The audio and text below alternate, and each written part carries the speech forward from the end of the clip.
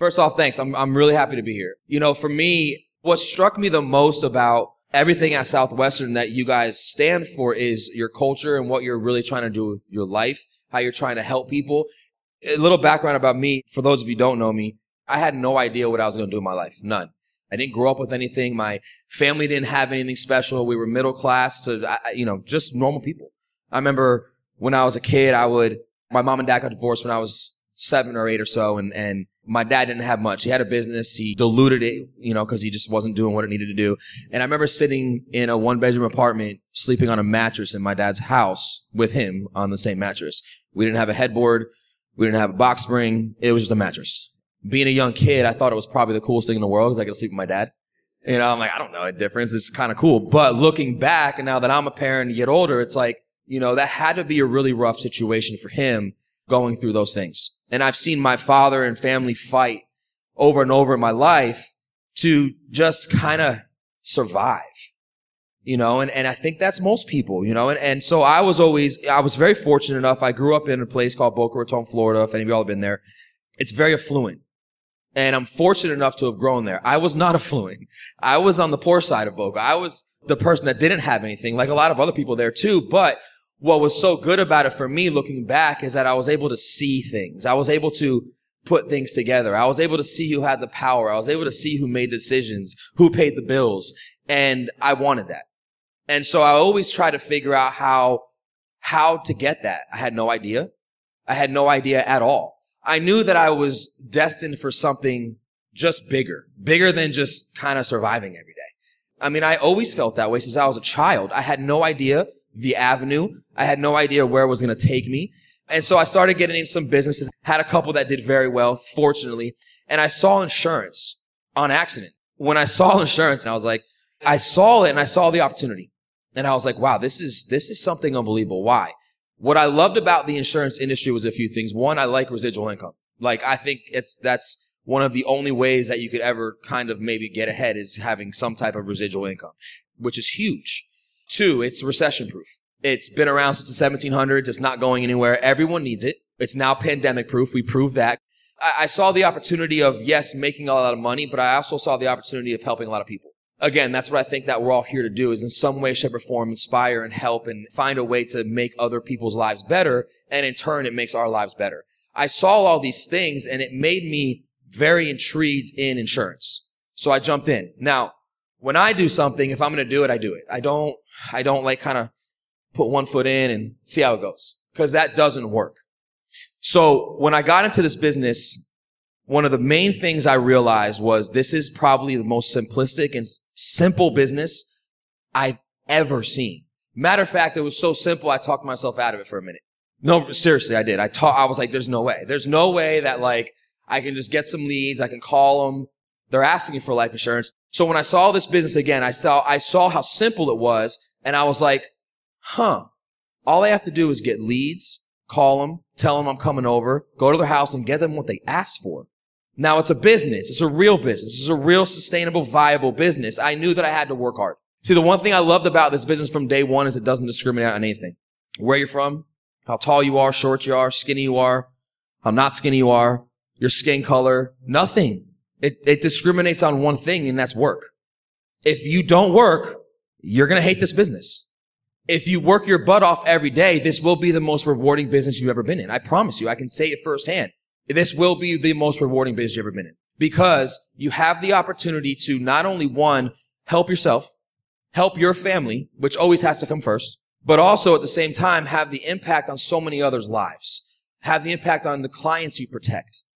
But that's all this takes is work, a crazy amount of work. Now, as simple as this business is, just like any other business, the person who affects the most people wins. The person who helps people make the most money makes the most money. And that's capitalism. That's the way it's supposed to be. That's life. That's what it is. One of the best things about life insurance that was intriguing to me is that it's the one thing in this country or even in this world that everyone needs. It doesn't matter how old you are, nothing. Everyone needs it. Everyone. I have a product that I can now offer to everyone. You can't replace life. But the financial burden that people go through, if it can be alleviated just a little bit, nothing's free. Funerals definitely aren't free. You played your part. And so that's the beauty of life insurance. We're actually making a difference. We're selling something that is literally going to impact people's lives. So you're making a real difference in people's lives, which in turn makes a real difference in your life. See, what I've learned in this business for me is, like any business, like anyone else, when you first start out, it has to be about you. It has to, because you have to make money for you and your family. You have to make money to survive. However, as you get into this thing and when you start really understanding it and you're able to see, I'm affecting people on the field, and then I start bringing people into this business and you see them change their life, their financial future, their family's life, that's the best feeling in the world. When I was in high school, I swear to God, I think high school prepared me for this business, and I didn't know that. I didn't know it then, but I think it prepared me. I really do. Because I don't think I actually even went to class in high school. I think I just went to the tests.